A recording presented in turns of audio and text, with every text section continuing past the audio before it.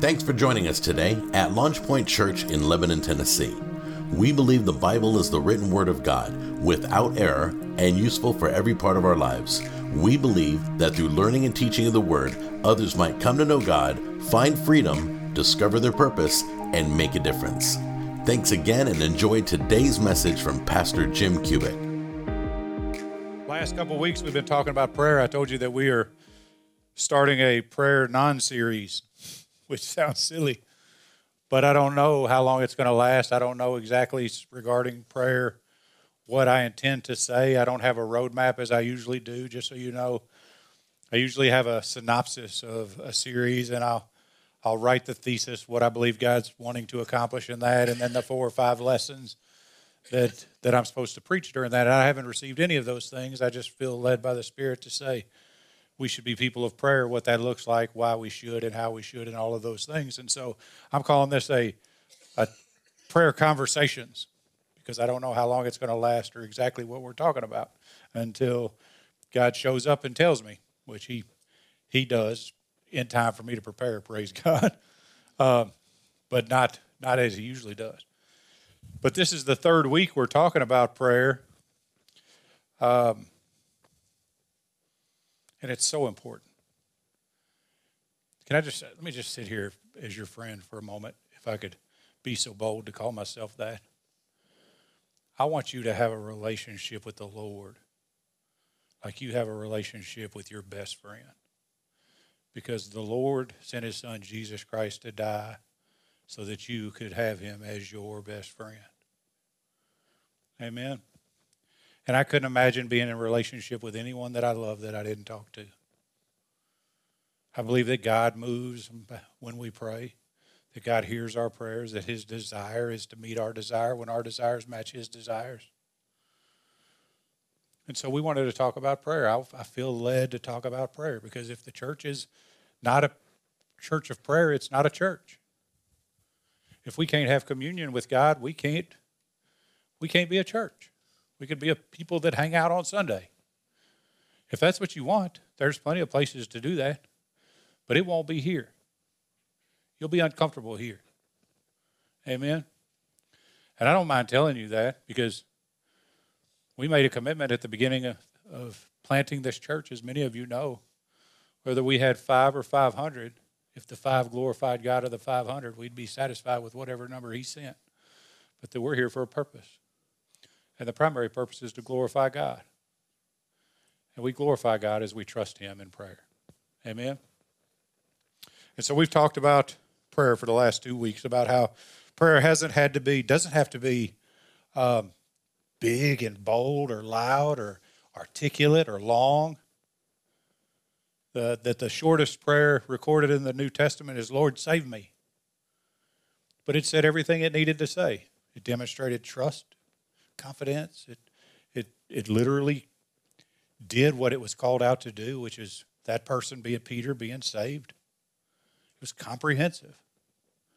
So don't allow your prayer life to intimidate you. Let me correct that. Don't allow my prayer life to intimidate you, or Pastor Leonard's prayer life, or Pastor Rick's, or Todd's, or whoever's praying. If you hear them and you're like, man, I wish I could pray like that, don't wish that. Pray that you could pray like you pray, according to the Spirit that God has placed in you. Amen? Because he'll honor the sincere prayer. And then last week we talked about Spirit-led prayer and what Spirit-led prayer looked like and what it meant. Because we say all the time, the Bible says, be led by the Spirit in all things, including prayer. And to be led by the Spirit in prayer is to be in submission to the divine will of the Spirit as he guides us in prayer. And we can know that we're Spirit-led in our prayers when we glorify God in our prayers, lift the name of Jesus in our prayers, when it's beneficial to someone other than ourselves, and finally and ultimately when it's something we can't let go of. People ask me, how do you know that you're done praying about something? I was like, I'll know when I don't think about it anymore. Well, I know that's pretty simple. But if I pray and God's still got a hold of me, and I pray and God's still got a hold of me, and I pray and God's still got a hold of me, he's got a hold of me for a reason, because the Spirit's not done with me praying about that yet. So we should be Spirit-led in our prayer life. I'm trying to make this as simple as I can because we mystify prayer when it shouldn't be mystified. It is literally a conversation between you and God that has great dividends and benefits. Amen? Today I want to talk to you about the intercessory prayer. And as badly as I want to do it in one sermon, I'm going to have to do it in two because I'm coming out of John 17, starting in verse 13, where he starts praying for his disciples. And there's just more information than I can give justice to in one sermon, so I'm going to give it to two. And so here we go. The prayer of intercession. What is intercession in the first place? Intercession is to intervene on behalf of another, to stand in the gap for somebody. When I say I'm interceding for you, it means that I'm standing in the gap for you. I'm praying for you. I'm holding up your hands in prayer for you. I believe that God is willing, capable, and able to answer my prayer on your behalf, and that he wants to. And I make that prayer to God through Christ, or to God through the Spirit in Christ. Amen? Which means I have all the authority I need to step in on your behalf and join my faith with your faith. We see this mirrored all over in Scripture, intercessory prayer, but two places specifically. Abraham, I'm going to talk to you about Abraham first. And Abraham in Genesis chapter 18, God is about to destroy Sodom and Gomorrah because of the sin that's in that city. And Abraham, because he has confidence in who God is, he says, God, if there's 50, will you not destroy the city? And God said, for 50, I won't destroy it. What about 40? For 40, I won't destroy it. 30, for 30, I won't destroy it. 20, for 20, I won't destroy it.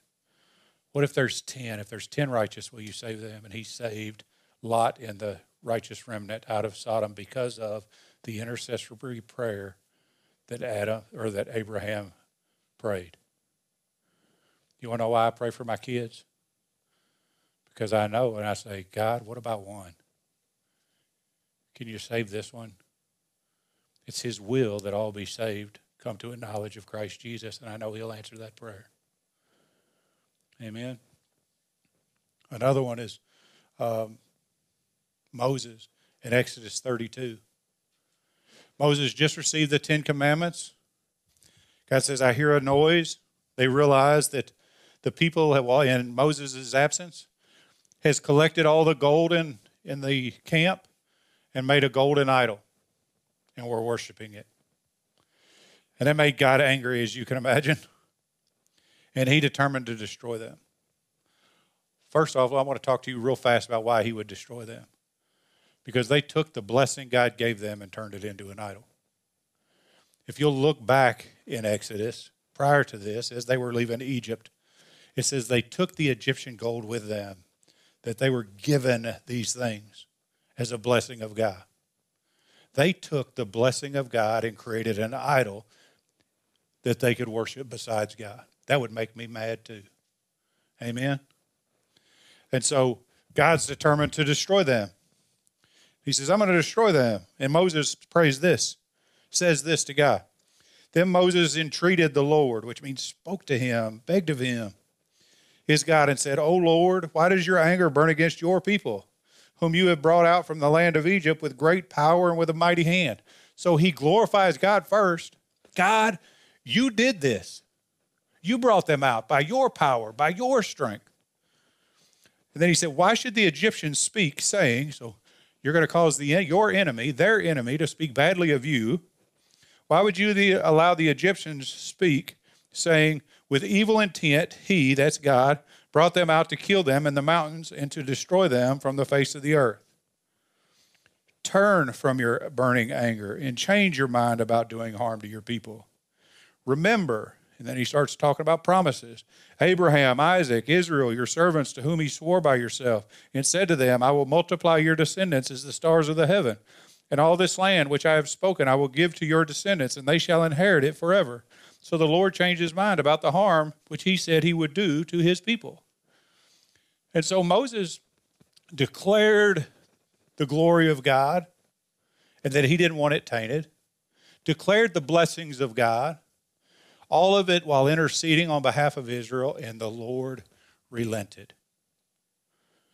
Man, I would love to think that God would do the same for us. That as we interceded on behalf of someone else, the Lord would relent. That the Lord would send someone. That the Lord would save our lost loved ones, the people we come into contact with. That the Lord would watch over, bless, and hold us in his righteous right hand. You know what? He will. Because all of those things are in his will. And he answers prayer according to his will. He did it for Abraham. He did it for Moses. He did it for Paul. He did it for Peter. He did it for everyone. And he's not a respecter of persons. So he'll do it for you too. But you have to be willing to pray. Amen? Am I talking crazy to anybody? Try to talk slow. Because we all, it irritates me. People go, I'm an intercessory prayer. And I'm like, well, that's great. You should be. You and everybody else.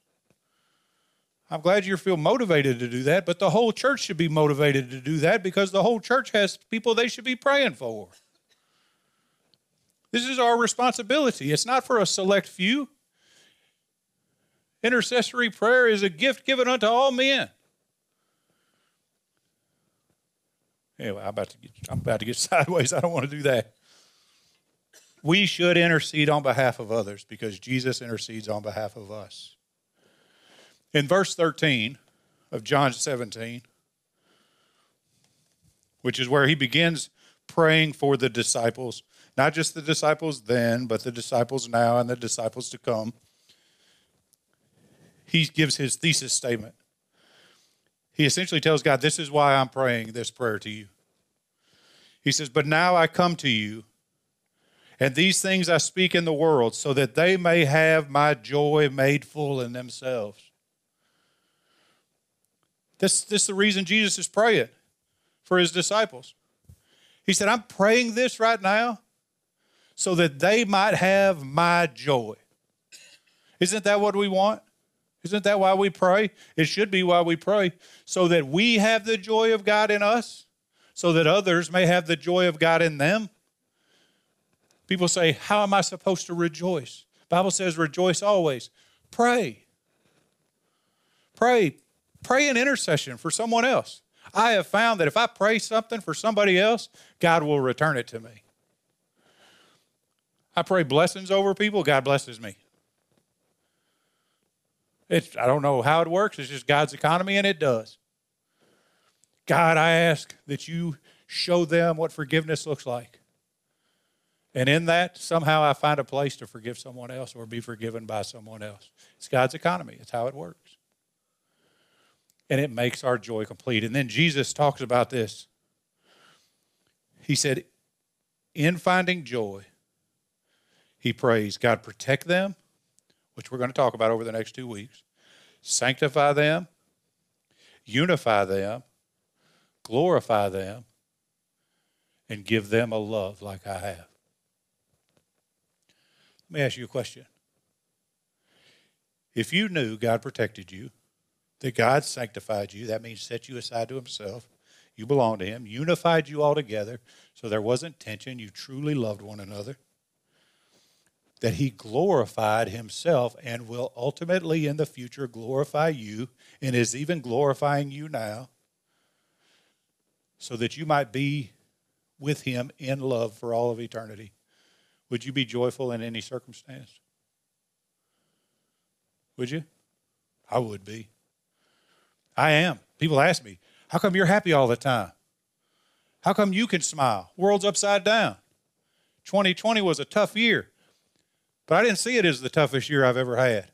It was the best year I've ever had. You know why?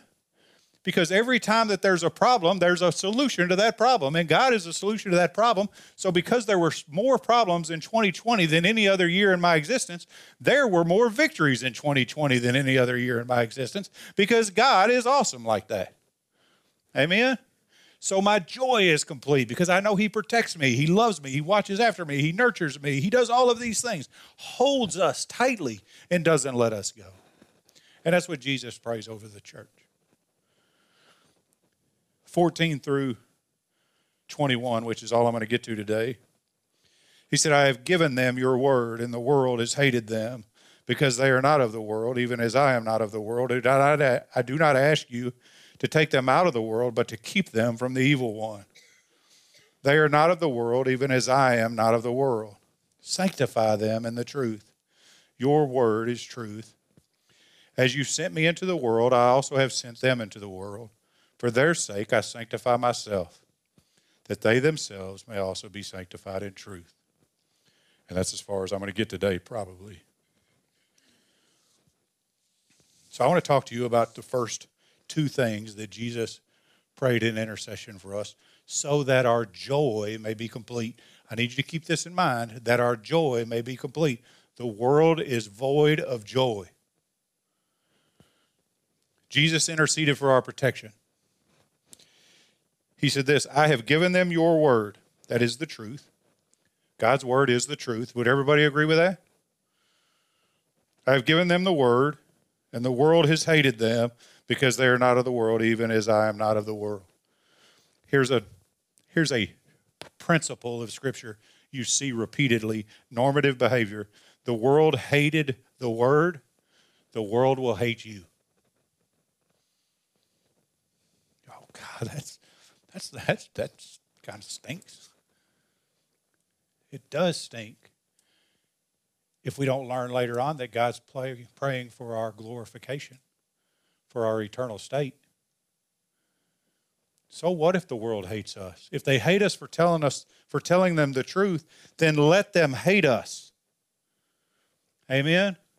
I die here at the podium, at the pulpit, standing on the truth of the Word of God, if that's what need be, so that people can understand the truth of God's Word, of what's going on in their life, how to solve it, how to fix it, and how all the answers are found here in His Word, led by His Spirit for revelation. This is the truth. I want us to be comfortable with explaining the truth to people, even when it's offensive. People say, you can't say that, Pastor Jim. Oh, I can say that. Not only can I say that, I should say that. I'm obligated to say that. You know why? Because I love you. Because I love the person that's in their sin, that doesn't know Jesus. Because I've never hated anyone so badly that I wanted hell for them. Well, after I got saved anyway, because I didn't really know what hell was. But he says they're going to hate you just as they hated me. No servant is above his master, according to the Word of God. If they hate Jesus, who is the truth, who is the Word, they're going to hate us. And that's okay. We need to be okay with being hated because Jesus was hated. He's the greatest man ever walked the face of the earth. Amen? I think the greatest, probably not the greatest, a great injustice that we do to people is they come up to the altar or they have an experience with God at their seat or in their living room or in their car, and they give their life to the Lord. And they tell their Christian friends, hey, I just gave my life to the Lord. And their Christian friends go, man, your life's going to be cake from now on. That's awesome. God's going to take care of you. You don't have to worry about nothing. 3 weeks later, their life's still upside down, and they think you're a liar.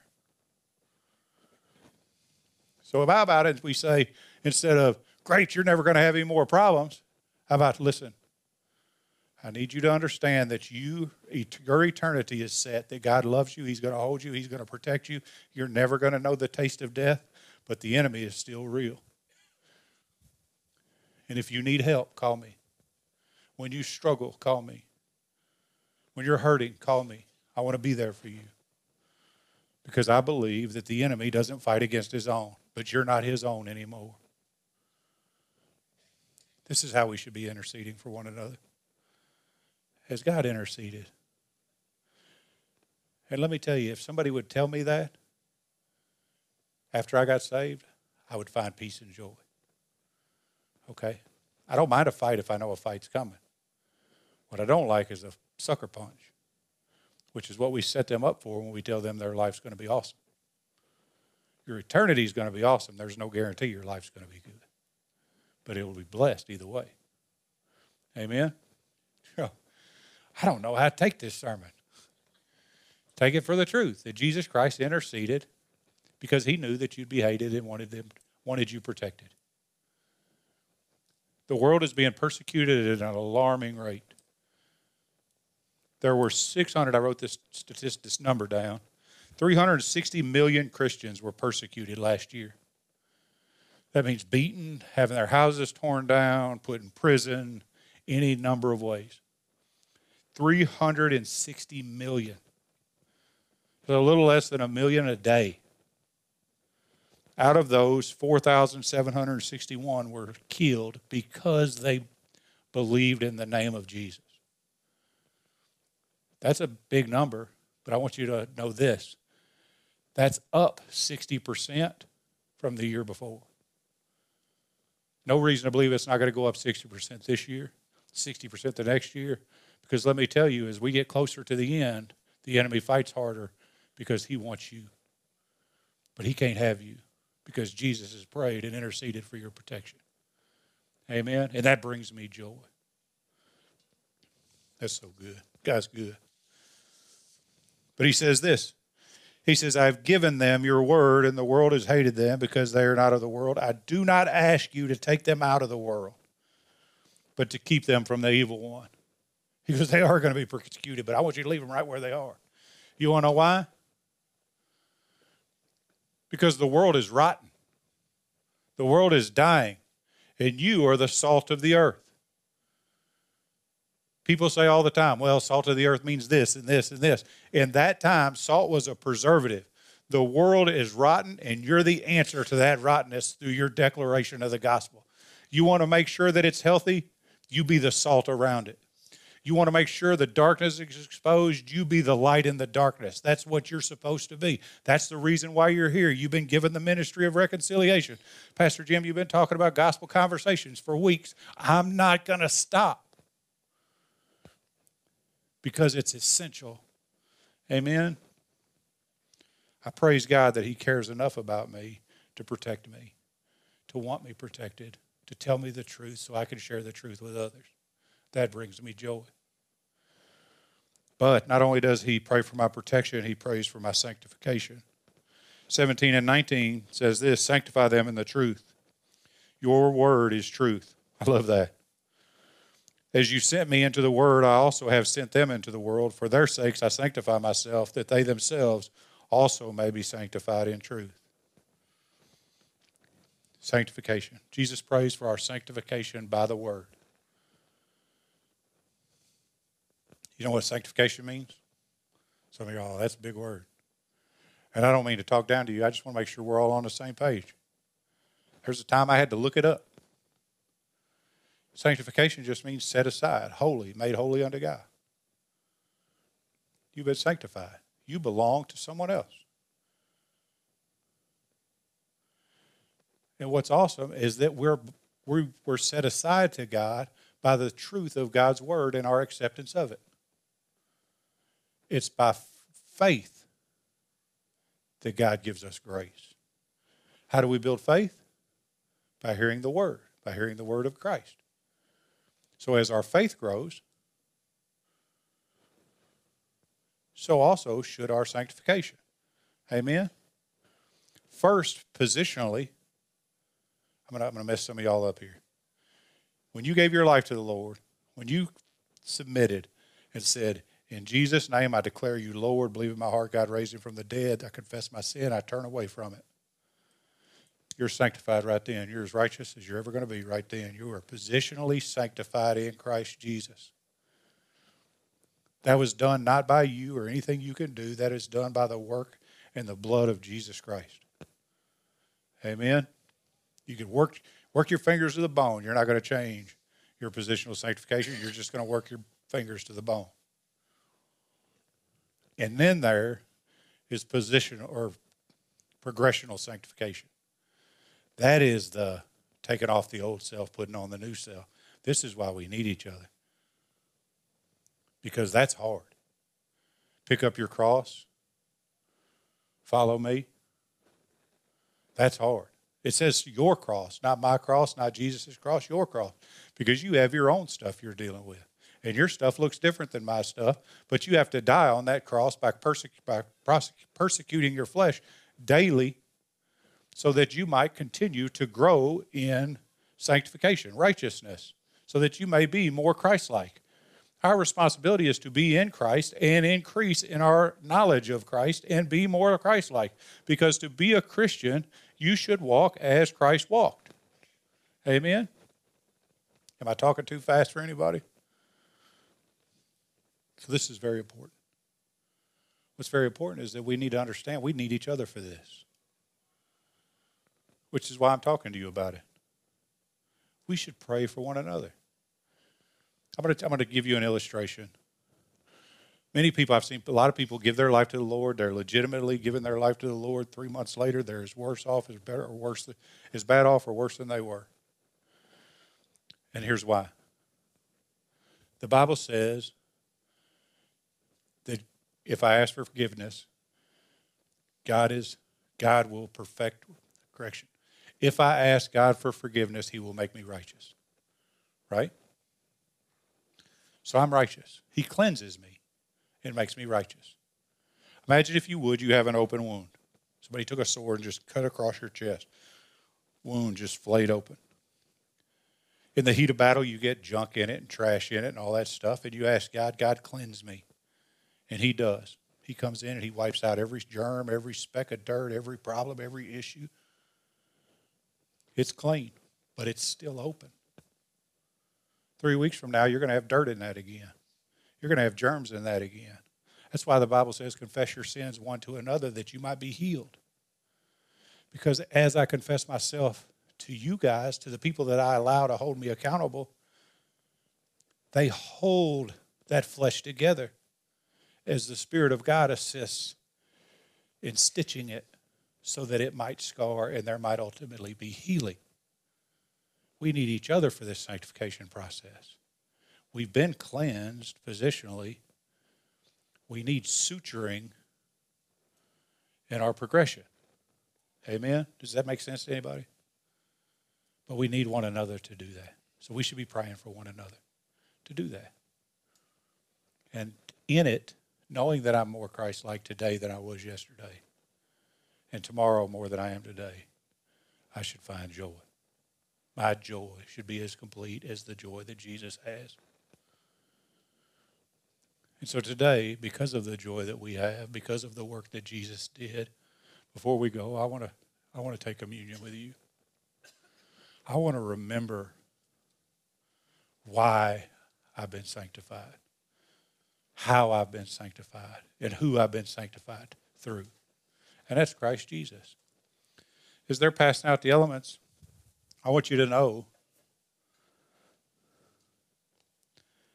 that it's Jesus Christ and His sacrifice that saved you. His work that saved you. He is the perfect high priest. He's the one that didn't bring the offering of sacrifice, but was the offering of sacrifice. And that sacrifice was and is perfect and eternal.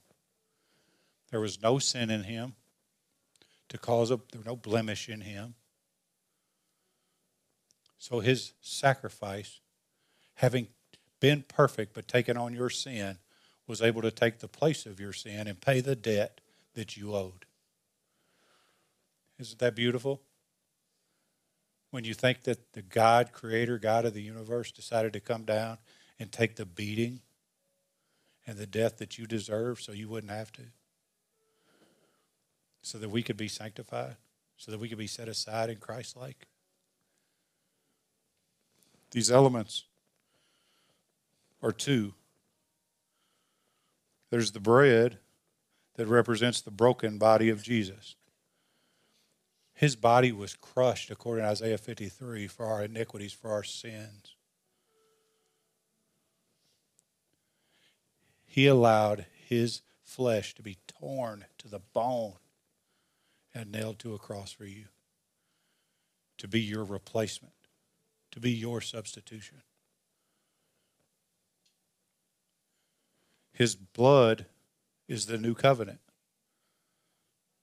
That is, there can be no forgiveness of sin without the shedding of blood. That's the reason why there was a sacrifice in the Old Testament. It's the reason why he became the sacrifice in the New Testament. But the New Testament means new covenant. Our new covenant is by the perfect blood of Jesus, by which we have been released from our sin and the debt of our sin. And I think it's appropriate from time to time to remember such a thing. In fact, we've been commanded to remember such a thing. In 1 Corinthians chapter 11, we read this. This is Paul instructing the Corinthian church regarding the Lord's Supper, because they were taking it hypocritically. They were taking it with the wrong spirit, the wrong attitudes. In verse 27, he says, "Therefore, whoever eats the bread or drinks the cup of the Lord in an unworthy manner shall be guilty of the body and the blood of the Lord. But a man must examine himself, and in so doing he is to eat the bread and drink of the cup.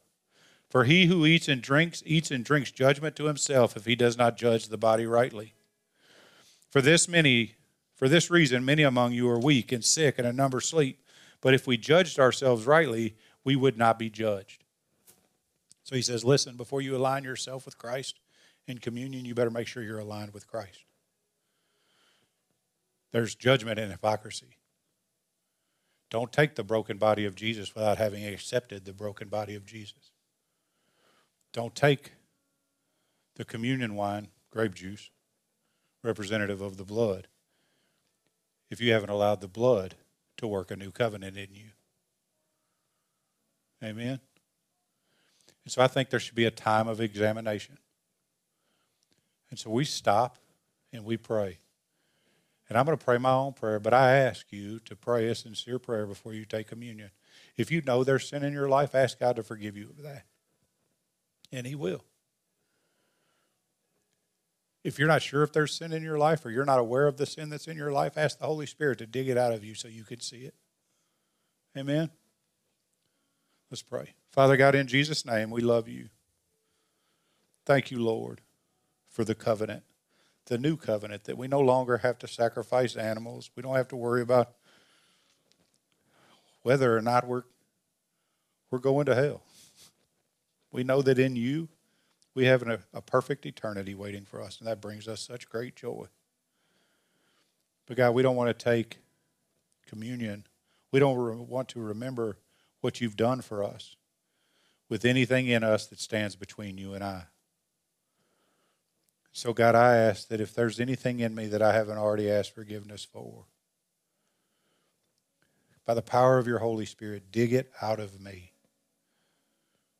that I can recognize it, that I might put it on the cross and walk away from it. God, I ask also that you give me the strength of your Spirit, that should I fall, by the power of your Spirit, you lift me up and point me back to the cross. I thank you for your work, for your covenant. In Jesus' name, amen. Paul says, "For I received from the Lord that which I also delivered to you, that the Lord Jesus, in the night in which he was betrayed, took bread. And when he had given thanks, he broke it and said, 'This is my body, which is for you. Do this in remembrance of me.' In the same way, he took the cup, also after supper, saying, 'The cup is the new covenant in my blood. Do this as often as you drink it in remembrance of me.'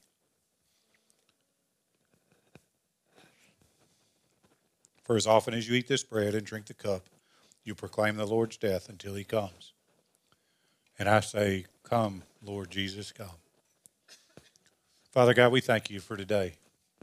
We thank you for the life that you gave us, for the prayer that you make over us. Jesus, we praise you for sitting at the right hand of the Father, even now, making intercession for us, that you sent your Holy Spirit to us so that we could be provoked to pray and know what to pray. I ask, God, that you burn a desire into us to commune with you. not just in the act of communion, but in the act of prayer. Teach us how to lovingly talk to you so that we can hear the beauty of your voice. We praise you, Lord. We thank you for this time. In Jesus' name, amen.